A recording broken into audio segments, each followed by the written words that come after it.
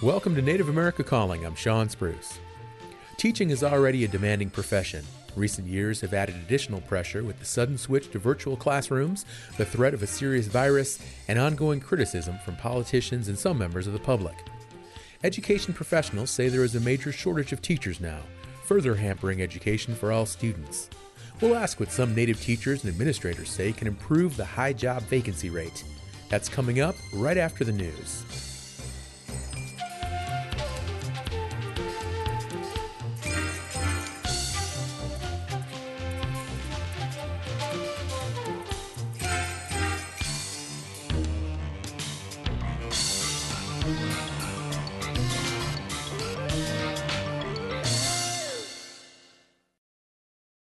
This is National Native News. I'm Antonia Gonzalez. The Oglala Sioux Tribe is supporting the creation of a new nonprofit youth mentorship organization. South Dakota Public Broadcasting CJ Keene has more. The new youth mentor group acknowledged its official opening recently during a tribal government signing ceremony. Tasha Friday is the National Director of Tribal Programs for Friends of the Children. She says this represents an intentional step into Native communities. We've always served Indigenous youth, but never in the way that we're doing it here at the Friends of the Children Kesapa, which is grounded in cultural lifeways. The staff is Indigenous and culturally competent in understanding of the lifeways and really incorporating that in every level. Tribal leaders work to ensure Friends of the Children would be a good addition to the community. Oglala Sioux Tribe Vice President Alicia Mousseau highlighted the effort of tribal government to vet the nonprofit. They really did their due diligence to make sure that this was a good program for our community, and so we're excited to carry this forward. The Hisapa chapter's executive director is Val Big Eagle. She says she is humbled by the support of the tribe's government. When nonprofits come in, we just are a little weary, right? And making sure that they're here for the right reasons and that they're doing things the right way and working with the community and not saying, hey, this is what you need to do to heal yourselves, but asking the community, what do you need from us to make sure that this can happen? And what healing-informed practices would you like to see? The chapter aims to support 16 mentorships open to Native and non-Native kids. They will start working with young kids 4 to 6 years old and continue through high school. For National Native News, I'm CJ Keene. The economy is usually a big topic during elections. And with midterms near, recent inflation woes are being felt, including in tribal areas. Indigenous leaders in North Dakota hope it spurs turnout. Mike Moen reports. Douglas Yankton, chairman of the Spirit Lake Nation, says inflation has impacted the programs that provide an array of services on his reservation. Even though some of the pressure has eased, the ripple effect is still there. A lot of those services don't go as far as they used to. Let's say transportation, for instance. With the prices of gas and oil and everything, we'll have to figure out new routes to accommodate for that full week. He adds COVID still is a concern. Cases were disproportionately felt by Native populations, and Yankton says local businesses are hurting with some residents worried about close contact. State Representative Ruth Buffalo, a Democrat from Fargo, says inflation impacts Native voters in urban settings, too.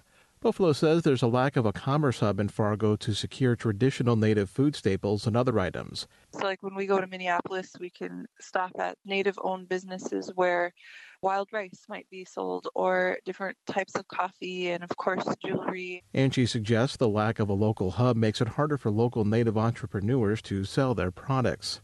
On a broader scale, Buffalo says there's another key issue Indigenous voters are watching. We know that for decades, many people have been working behind the scenes to get rid of tribal sovereignty for their own benefit. And so we really need to get to the ballot boxes to protect tribal sovereignty. Buffalo is the first female Native American Democrat elected to North Dakota's legislature and is seeking re-election. One of her opponents, Republican Joshua Christie, says he would support tribal sovereignty. That was Mike Moen reporting. The Yurok tribe is hosting its first ever statewide policy summit on missing and murdered Indigenous people in October. The Northern California Tribal Summit on MMIP is expected to bring together more than 100 tribal leaders, advocates, and lawmakers.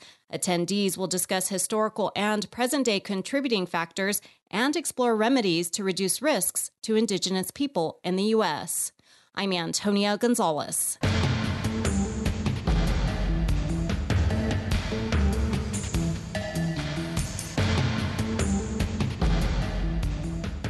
National Native News is produced by Kawanak Broadcast Corporation with funding by the Corporation for Public Broadcasting. Support by Vision Maker Media's 9th Biennial Vision Maker Film Festival, celebrating together. The Vision Maker Film Festival will present 5 weeks of Indigenous films at visionmakermedia.org, October 10th to November 11th, 2022. Support by Sonosky Chambers Law, championing tribal sovereignty and Native American rights since 1976. From opioids litigation to treaty rights to tribal self-governance. With offices in Washington, D.C., New Mexico, California, and Alaska. Sonosky Chambers Law.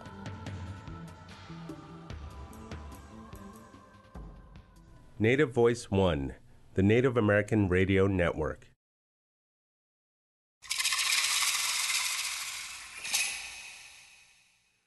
This is Native America Calling. I'm Sean Spruce. When the current school year started, many school districts struggled to find enough teachers. The National Education Association says there are 300,000 teacher vacancies around the country. Low pay, demanding conditions, and political pressure from uninformed outside sources are among the reasons education experts say teachers are leaving the profession.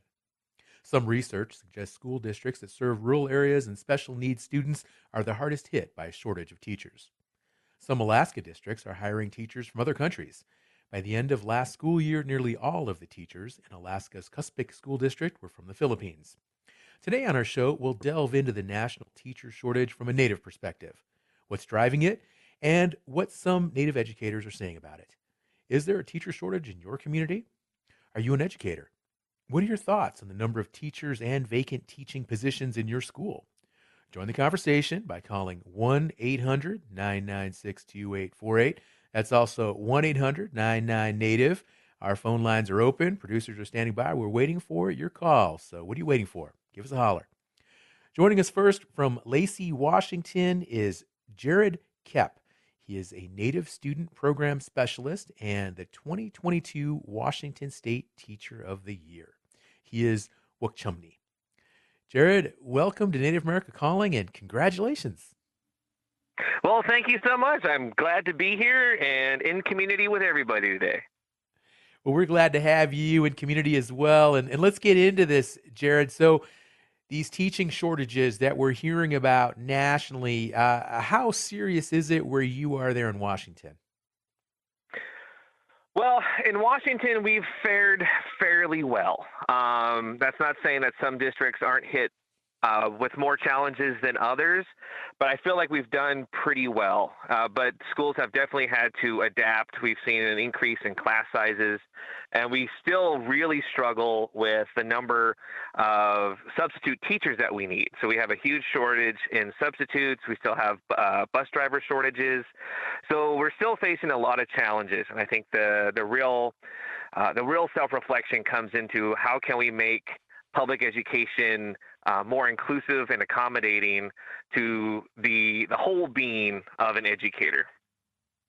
Well, what do you think is driving these shortages? I mean, you mentioned substitute teachers, even bus drivers. Why aren't there enough teachers out there working in schools and these additional support staff that are so crucial to our educational system? Well, we have a lot of educators that are passionate about serving their communities, and the issues I think really came through during the pandemic. It's shown a really bright light on the longstanding inequities within public education.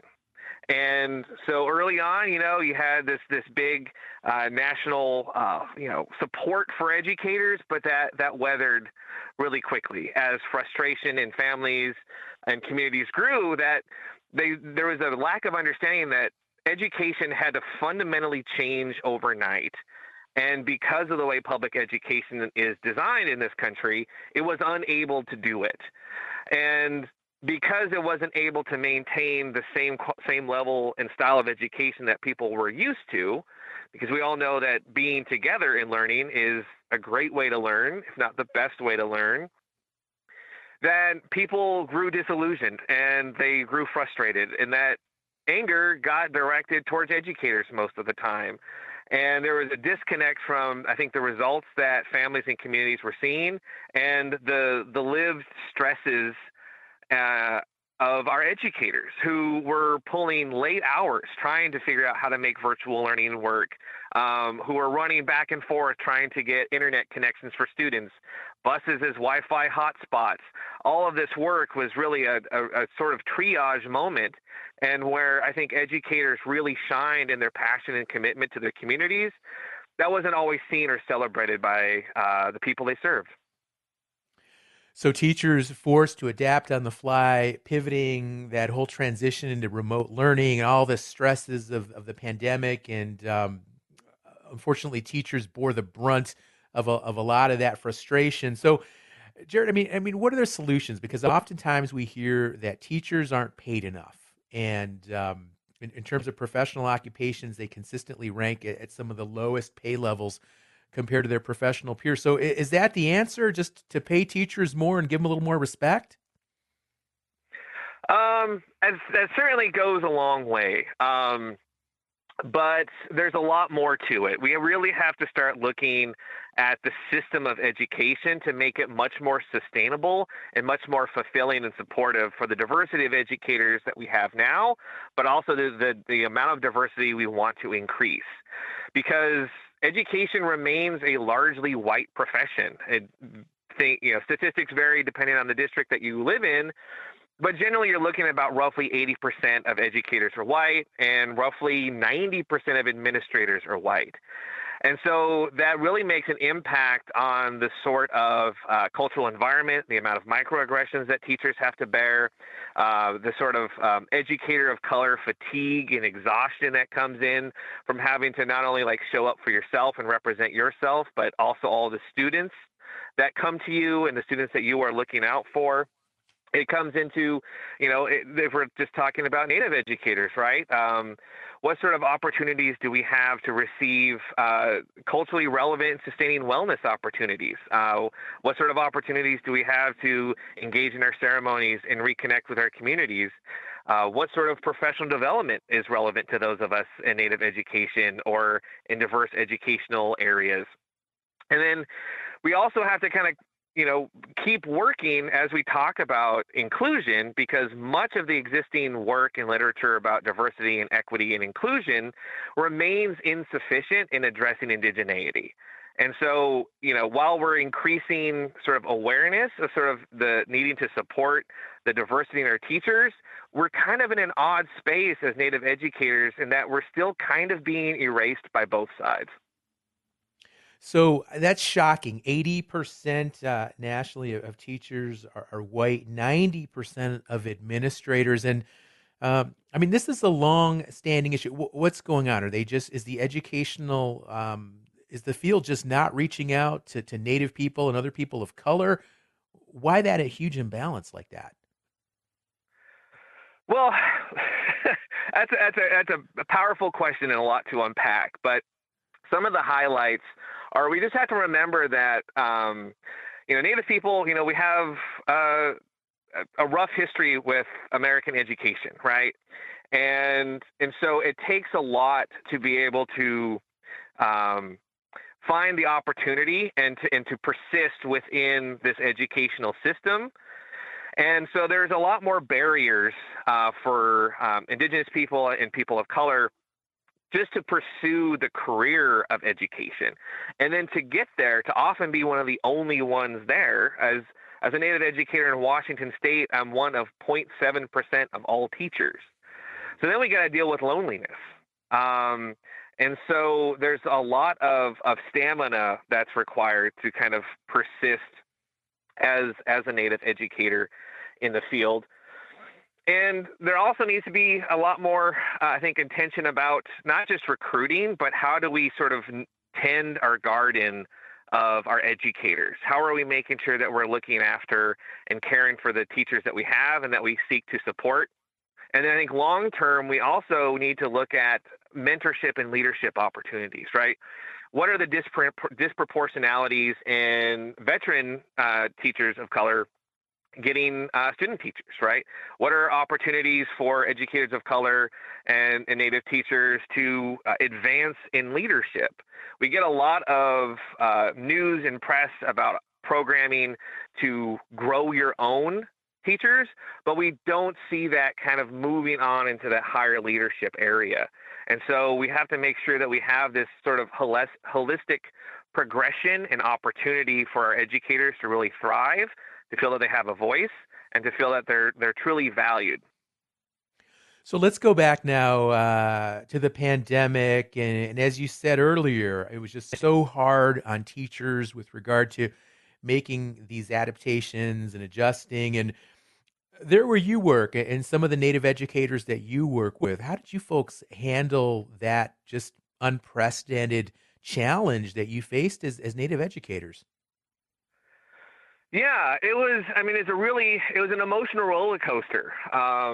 But I remember sitting one day in my office with my colleague, just kind of like in the very early days. We knew things were coming. We were just kind of moving stuff out.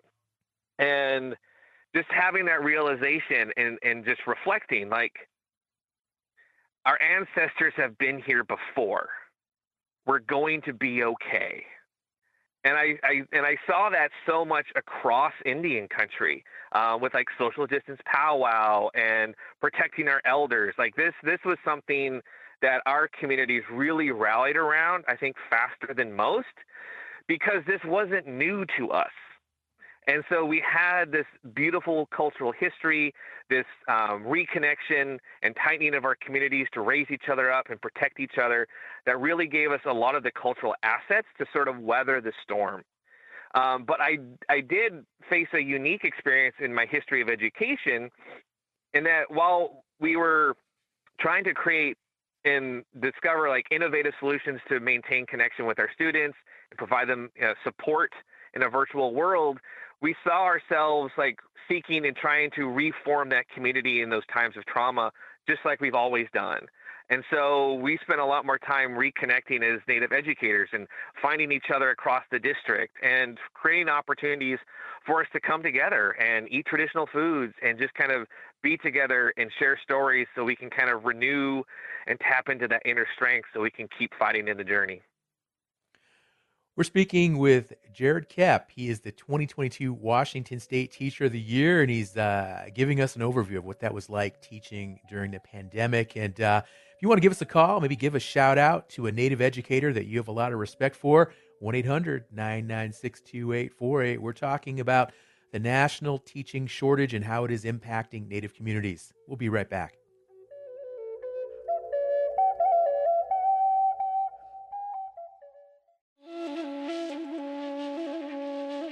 Some tribes are already finding economic opportunities with clean energy. Now the Biden administration is appealing directly to tribes to add wind, solar, and other clean alternatives to help boost their budgets. With federal funds for infrastructure and inflation relief, more tribes are willing to take the gamble. We'll hear more about it on the next Native America Calling.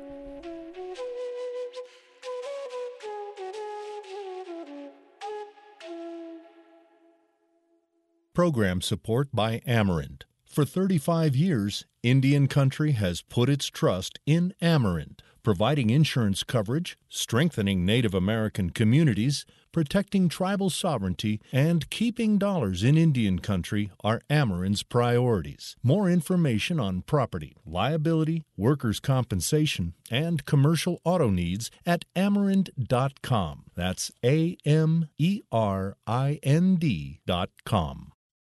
Thank you for listening to Native America Calling. I'm Sean Spruce. We're talking about the national teacher shortage and what some Native educators are saying about it. Is there a teacher shortage in your community? Tell us about it by calling 1-800-996-2848. That's 1-800-996-2848. You can also post on our Facebook and Twitter pages. Our Twitter handle is 1-800-99-NATIVE. Our next guest is joining us from Detroit Lakes, Minnesota. Joe Coyer. He is the American Indian Education Program Coordinator for Detroit Lakes Public Schools. He is Turtle Mountain Métis. Welcome back to Native America Calling, Joe. Glad to be here.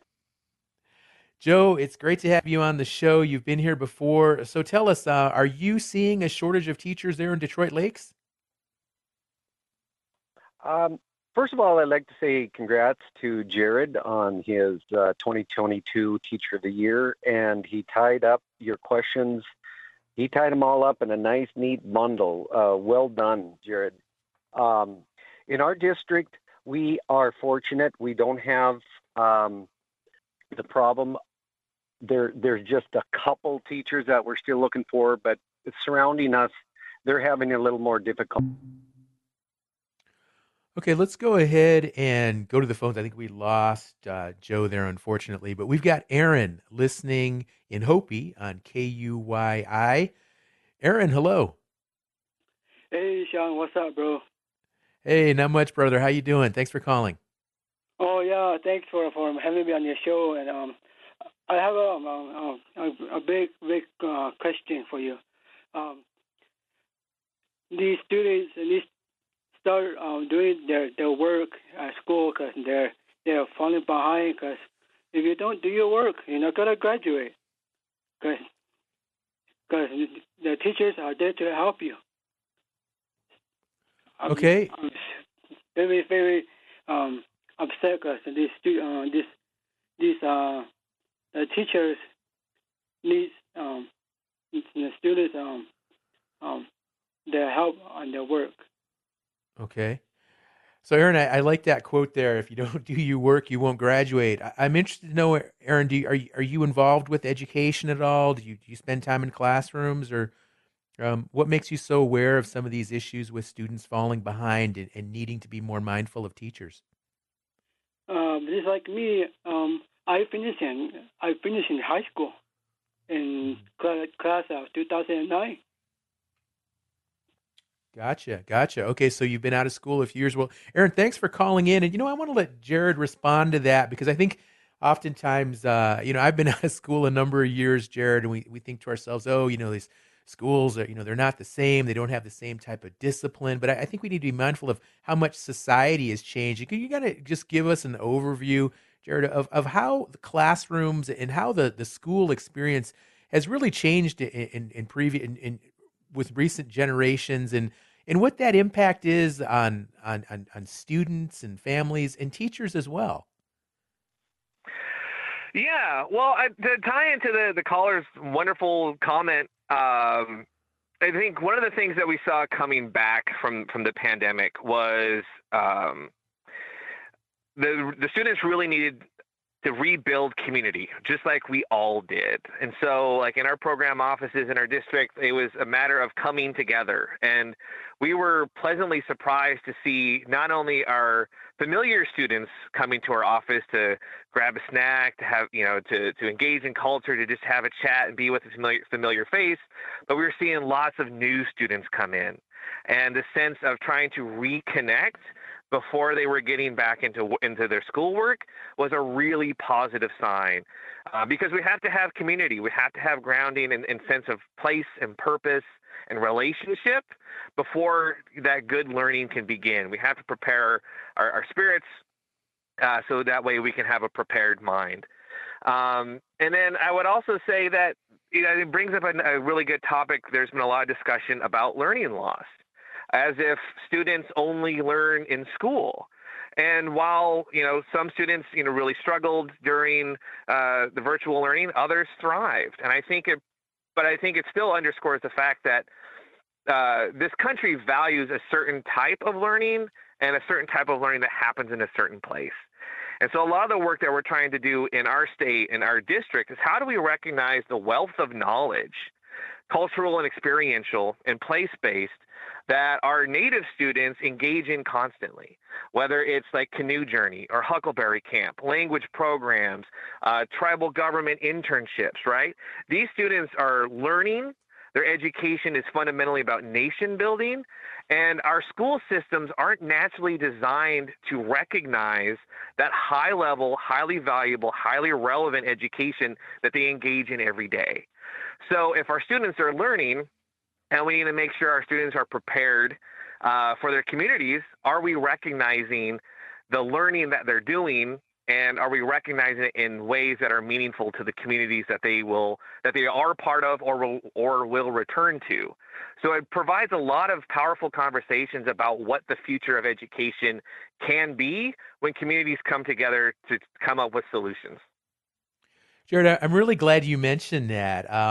As a society, we value a certain type of learning, and we're very cognizant of where it occurs, which I would imagine is why sometimes as Native people, we hear stories about how Native students kind of fall through the cracks because they don't necessarily connect with some of these, more standardized metrics of what education is supposed to be. So let's go ahead and go back to Joe. We have him back on the line. And Joe, if you could, earlier you mentioned that you don't have a serious teacher shortage there in Minnesota where you work. And can you tell us why that is? What are you folks doing that's been so effective at not only attracting teachers, but also keeping them there in your schools? Yeah, well, talking to our HR, Kylie Johnson is her name, this is kind of the talk of it's been the talk of we're barely getting it done, but we are getting it done hiring teachers, and we feel that the geological area that we're in is something that a lot of people desire and find it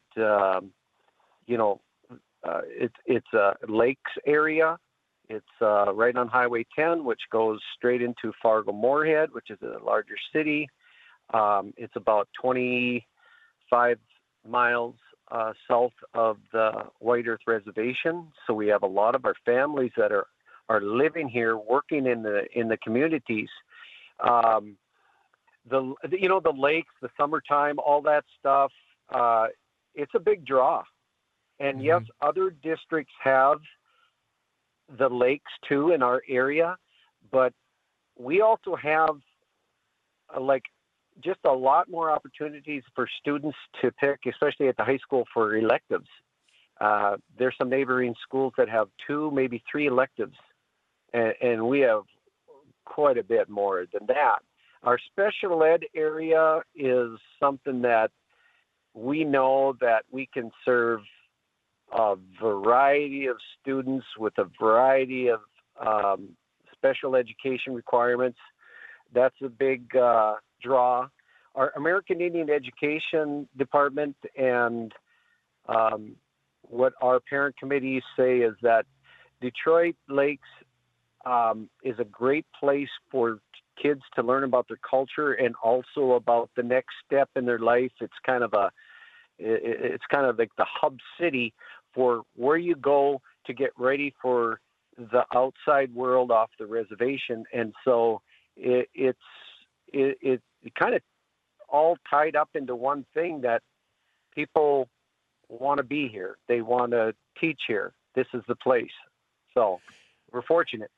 Yeah, it sounds like, Joe. And your teachers there in Detroit Lakes, are they paid well compared to teachers in surrounding districts? They're, we're competitive in that way, and that's what we have to do. It's not a major difference. Like a teacher starting out in Detroit Lakes is going to make right around 42.5, 43. Surrounding areas have probably a little higher base, but again, with the reputation that we have of our staff and school and our community stands behind. They're big enough to where they can stand behind all of our programs and activities and stuff like that. So that's another huge thing. So yeah, we're competitive. Okay. Joe, what about some of these highly specialized types of teachers, like some of these native language teachers? I mean, are there challenges in recruiting folks like that and keeping them in schools as well? Yeah, first of all, you got to find them, and then, chances are they live a ways away. They're kind of settled in, and it's for them to relocate and stuff like that. We don't have a lot of people to pick from. That education, most of our educators that we've had, like we just had one signed on, and he was legit. He had a teacher's license and everything, and then he just backed out. And It was really frustrating. But most of our people teaching the language and Native studies, they get their license through the state eminency process where they go to their tribe. There's a committee. They go through a series of questions and stuff like that. And then the committee signs off whether they are eligible to receive a teacher's license in the area of history, culture, language. And then they apply for that license through the state, and they don't have to have one day of college schooling, and they can get that license. That's good, but not everybody is cut out to be a teacher. So they require a lot of monitoring and mentoring and instruction help and curriculum and technology and all that stuff. But it can be done. We also have a... Oh, I'm sorry. No, go ahead, Joe. Continue. I'm sorry. Well, in the state of Minnesota, there is... You can go to... There's 4 different universities. University of Minnesota, Duluth, Bemidji, I forget the other one offhand, but they will pay for your education if you're a student of color. And in our particular situation, we want to see our Native Americans go off and get a teaching degree. That will be paid for. And, even with that incentive, I don't know what the numbers are, but I'd like to be, we had a student that was going to do that and then backed out. So it's really frustrating. Okay. Well, Joe, I've got some friends that are teachers, and one of my really good friends who is a teacher has told me that a big part of being a good teacher is classroom management. Just if you can manage students in a classroom, that's like a huge piece of being successful. But he also has told me that it takes time. It takes time to get to that point. So, like, from the time somebody comes in with a real passion for education and comes out of school, does their student teaching, and actually is in the classroom, like, how long does it really take to grow a really high quality, top-notch teacher? It doesn't just happen overnight, does it? No. If I could do it all over again, I'd do it differently. My class structure was based on more of behavior, and it was an expectation required, and if you messed up, you suffered the consequences. And as I began to, when you establish relationships and you put that time into there, your management it develops on its own. You have to connect with the students, and you have to be real. You have to be real. You can't necessarily go in there and flip on a switch and now you're Mr. Drill Sergeant or whatever. You gotta go in there real, but you also need to, if there's gonna be learning done in this classroom, there has to be some set ways of how the kids come into class, what they do first, second, stuff like that. But the relationship is the most important, how you can connect, and you need to be real, but you need to be the teacher too. You can't be their friend. You have to be their instructor, teacher, an adult. But, you got to kid around with the kids. You got to be very flexible and, have their back, so to speak. If they have a problem, you gotta sometimes put yourself out there and advocate for them, so they know that they can trust you and you're cool now. You know what I mean? You're cool. All right. That's Joe Coyer, and he's up there in Detroit Lakes, Minnesota. Folks, give us a call, 1-800-996-2848. We've still got plenty of time to get your comments on the air. And we have another person on the line, a school principal from the Navajo Nation near Gallup, New Mexico, Roberta Taya, and she's been kind enough to call in. Roberta, hello. Good morning. How are you? I'm doing wonderful, Roberta. Thank you so much for calling in. And tell us, you're there in the Gallup area, New Mexico, Arizona state line. Are you folks facing some of these teacher shortages where you're at? We are.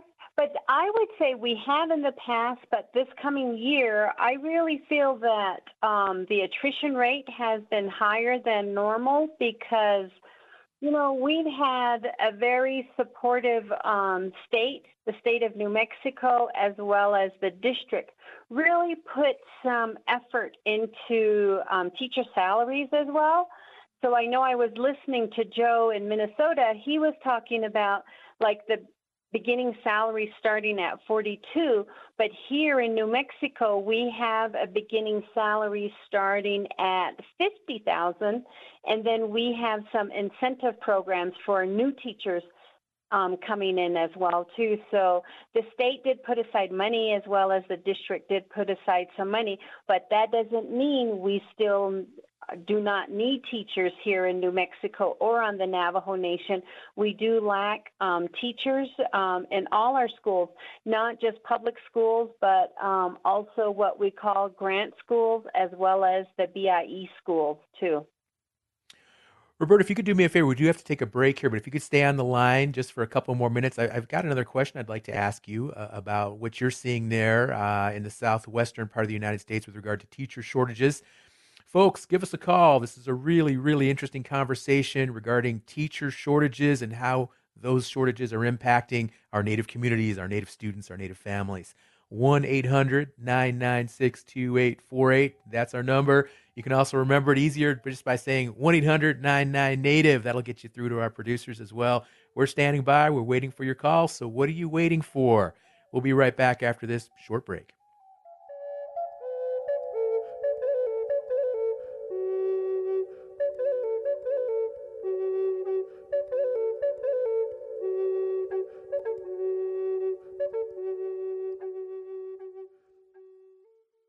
Early voting has started, but with possible changes in district lines and state election laws, it's more important than ever to know how, when, and where to vote.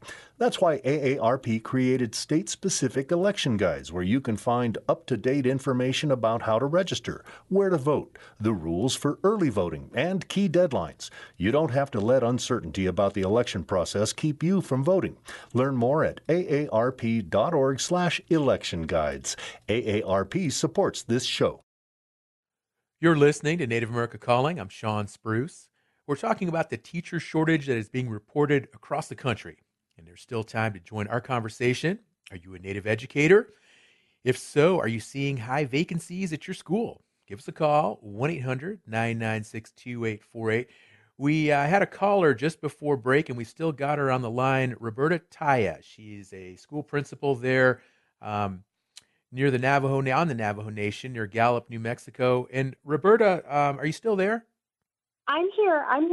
Okay, great. So earlier we mentioned that there's in Alaska that some of these school districts are recruiting teachers from the Philippines. And I know that there are a number of teachers from the Philippines there in your school district as well. And is that just to help meet some of the need to find some of these teachers that are just so hard to come by in this day and age? I believe so. We do have a high population of Filipino teachers in New Mexico, as well as the entire Navajo Nation. But the thing about it, too, is when our Filipino teachers, they have visas, and they have to comply with their visas, too. So if they don't seek the status for citizenship, their visas expire. And then they end up leaving. They end up leaving the schools and sometimes the country. They go into Canada to teach too, because, for an example, at my school, I have one with an expiring visa. This year would be his 5th year as a teacher. And unfortunately, he's a very good teacher. And I know that Joe was talking about special ed too. He's a special ed teacher, and he will be leaving us at the end of this year to go to Canada and teach in Canada too. So unfortunately, the visas play a big role for our Filipino teachers. They are very good teachers here on the Navajo Nation, and particularly the school that I do work at. Roberta, thanks for calling in and sharing all those insights from there in the Gallup area. Appreciate it very much. We've got a third guest on our show today. Joining us from Memphis, Tennessee is Dr. Casey Wise. She is the Senior Program Director for the National Indian Education Association. Casey, welcome to Native America Calling. Hi, thank you. Thank you for inviting NIA into this space, and it is definitely a privilege to also be able to share alongside Joe and Roberta and Jared, who are working diligently in the communities that we serve. Absolutely. We have some wonderful perspectives on our show today from teachers and educators from all parts of Native America. And Casey, if you could help us out and expand on this conversation a little bit in terms of, what we're seeing on the national level, just how are Native students and their communities most impacted by these teacher shortages? That is a great question. And, as we've seen on the call, it varies based on, community, state, region. But at the national level, I would say one of the challenges, and if it's okay, we're talking about teacher shortage, and sometimes it's hard. It's good to flip that narrative and say, we don't have a shortage of actual teachers. It's that we have so many teachers who are either, leaving the profession or are struggling in positions, or like Jared shared with the pandemic, caused a lot of shifts. And so now it's, how do we make sure that we can retain and recruit new teachers? And so for a lot of our Native students, in our communities, the challenge is there's multiple layers to that challenge. And one, as several of our other guests have spoken to, is having our Native students be able to have teachers that represent who they are and understand who they are and can build those relationships and also engage culturally with students. One of the challenges that we've been working towards in NIA through our educator initiative is really looking at how we can start from the high school level and recruit high school students and engage them in a desire to be a part of the profession. Like Joe was sharing, hoping that one of the students in his district was going to do. And if we are able to demonstrate to students that this is a profession that can value who you are, and that the more Native educators that we can get into this space, the more we can grow our own and build those relationships with tribal colleges and universities, then that will also increase Native educators into the field. So when our students and other educators in there can see, a growth in pathways for language teachers, language professionals and our experts, paraprofessionals, and new and upcoming educators, that will really also just change the way that schooling and like Joe was talking about classroom management, that'll change the way that happens on the ground. And in some of our communities, there's been a concerted effort to build relationships between tribes and villages and high schools and universities to create this pathway.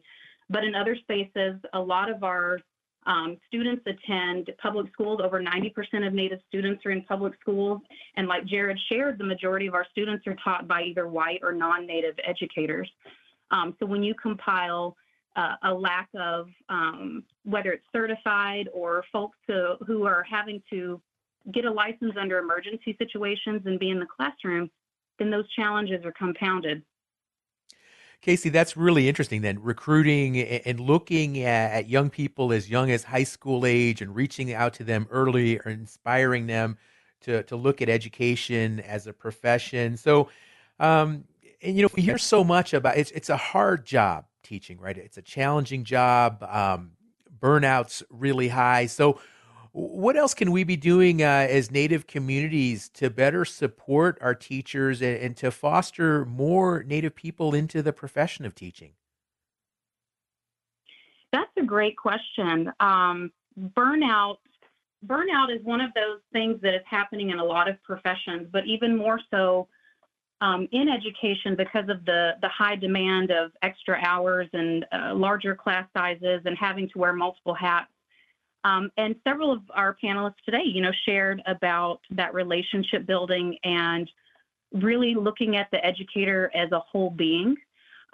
We spend a lot of time, I remember even as an educator going through training for classroom management and building relationships with students. But I had a teacher tell me recently, I'm supposed to help my students with, trauma and behavioral challenges, and yet I feel like I'm going through trauma too.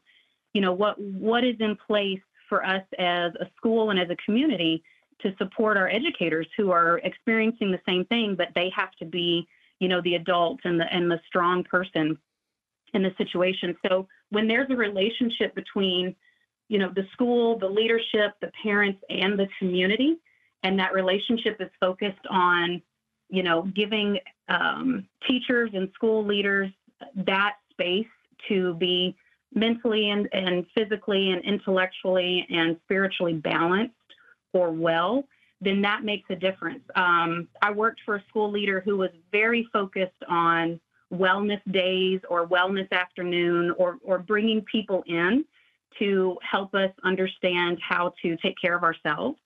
And that made a huge difference as an educator. And that's something that our local communities, our elders, there's so much wisdom and knowledge in that space that's something that could come into the schools in order to support teachers.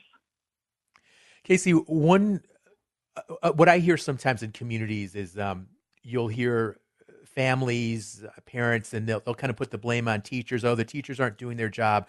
They're not, they're failing our students. And then I'll hear from the other side, teachers will say, well, we can't do this alone. Education, parents have got to play a role, and a lot of this begins at home. So what's your thought on that in terms of a really well-rounded approach to educating our Native students?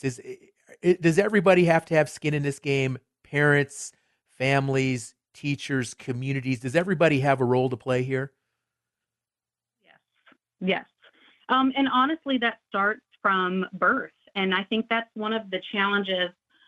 A lot of times when those relationships aren't built, it's because students have, or our kiddos have been raised, they've been raised at home, or they're raised by grandparents, and they do the best that they can. And then all of a sudden it's kindergarten and it's time to be a part of this whole new environment, with other students and maybe with teachers that don't look like them or understand their community. And so you have a disconnect already. And so when you think about, having skin in the game or these relationships, it really starts from birth. And so when a community is able to support parents, have early childhood programs that are focused on language immersion, parent engagement, cultural programming, even as they are learning language and getting those early foundations, when that relationship is also in connection to the school that is going to take students in at, kindergarten and begin to move them through the system, that's really where that blame game can stop. And it's so difficult because there's the blame on parents or the blame on the teachers. And in reality, it's just that that disconnect in the whole system. It should be a continual community collaboration between school and home, and it could be, social organizations, it could be tribal supports, and when all of those are in collaboration and communication with each other, then there's no need for blame, and that child is supported holistically. We have another caller on the line. Marion, good luck, listening in Albuquerque, New Mexico on KUNM. Marion, hello, you're on the air. Morning, everybody. I just want to say that I used to be a substitute teacher for many years among many tribes in different states. And I think people need to apply. Native people need to apply for these positions. They're good pay. You get to pick your days, and you get to see what's going on in the school.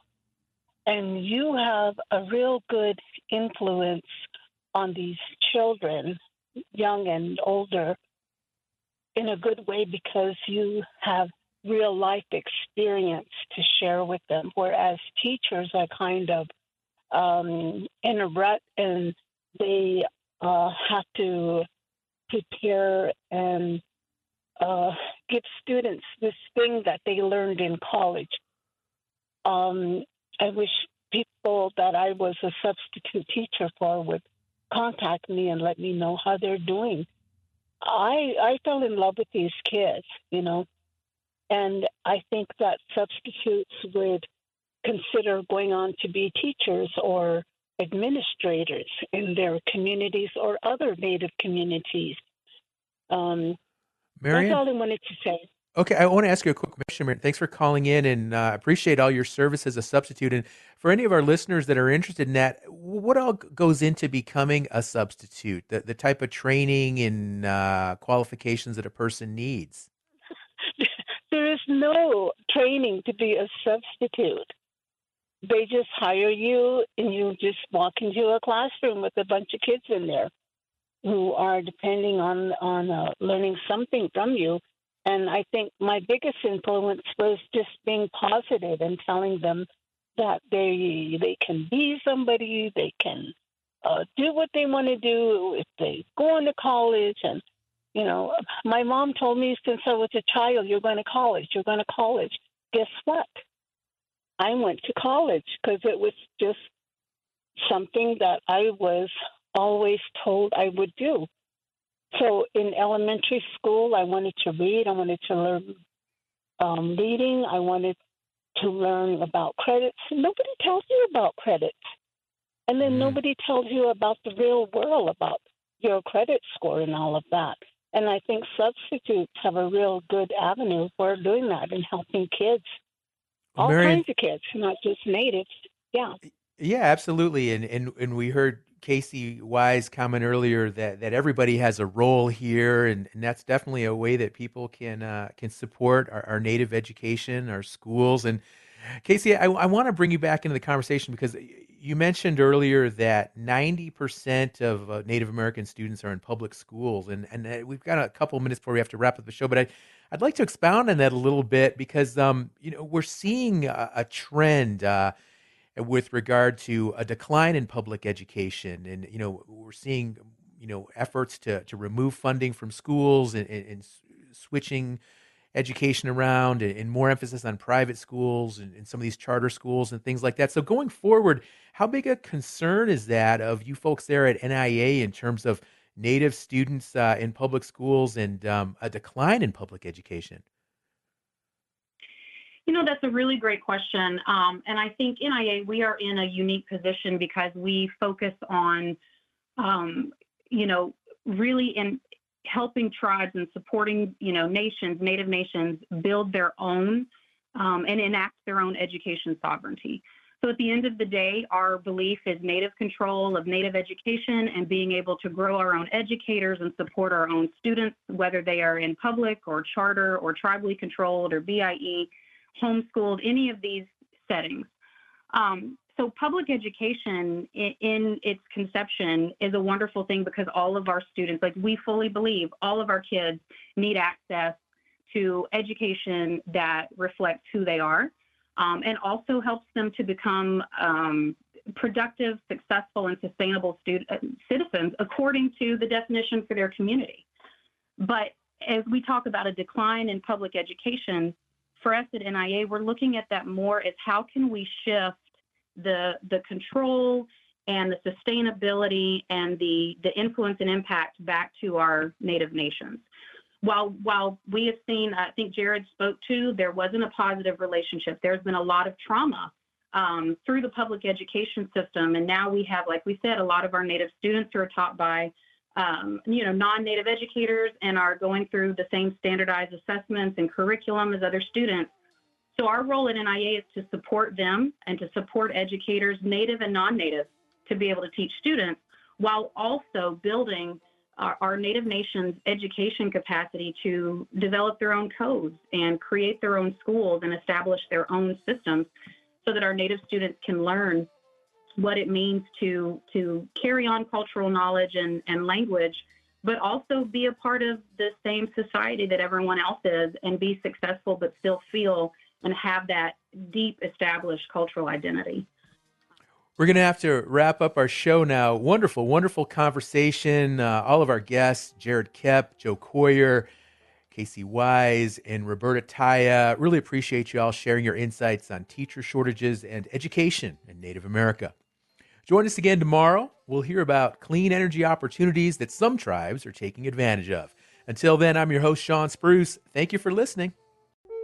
Support by the Facundo Valdez School of Social Work at Highlands University, now offering the opportunity to earn a culturally relevant clinical Master of Social Work degree without leaving your own community. This online MSW degree focuses on a small, supportive model with a clinical concentration. Students in rural areas, tribal communities, and/or who live far from campus are given preference. Application deadline is October 15th at online.nmhu.edu. If you or someone you know is feeling sad, hopeless, or experiencing a mental health or substance use crisis, call, text, or chat 988. 988 is a new 3-digit dialing code for 24/7 emotional, mental, or substance misuse support. 988 connects you to free, confidential support. You are not alone in a crisis. Just call, text, or chat 988. For more information, visit 988.nm.org.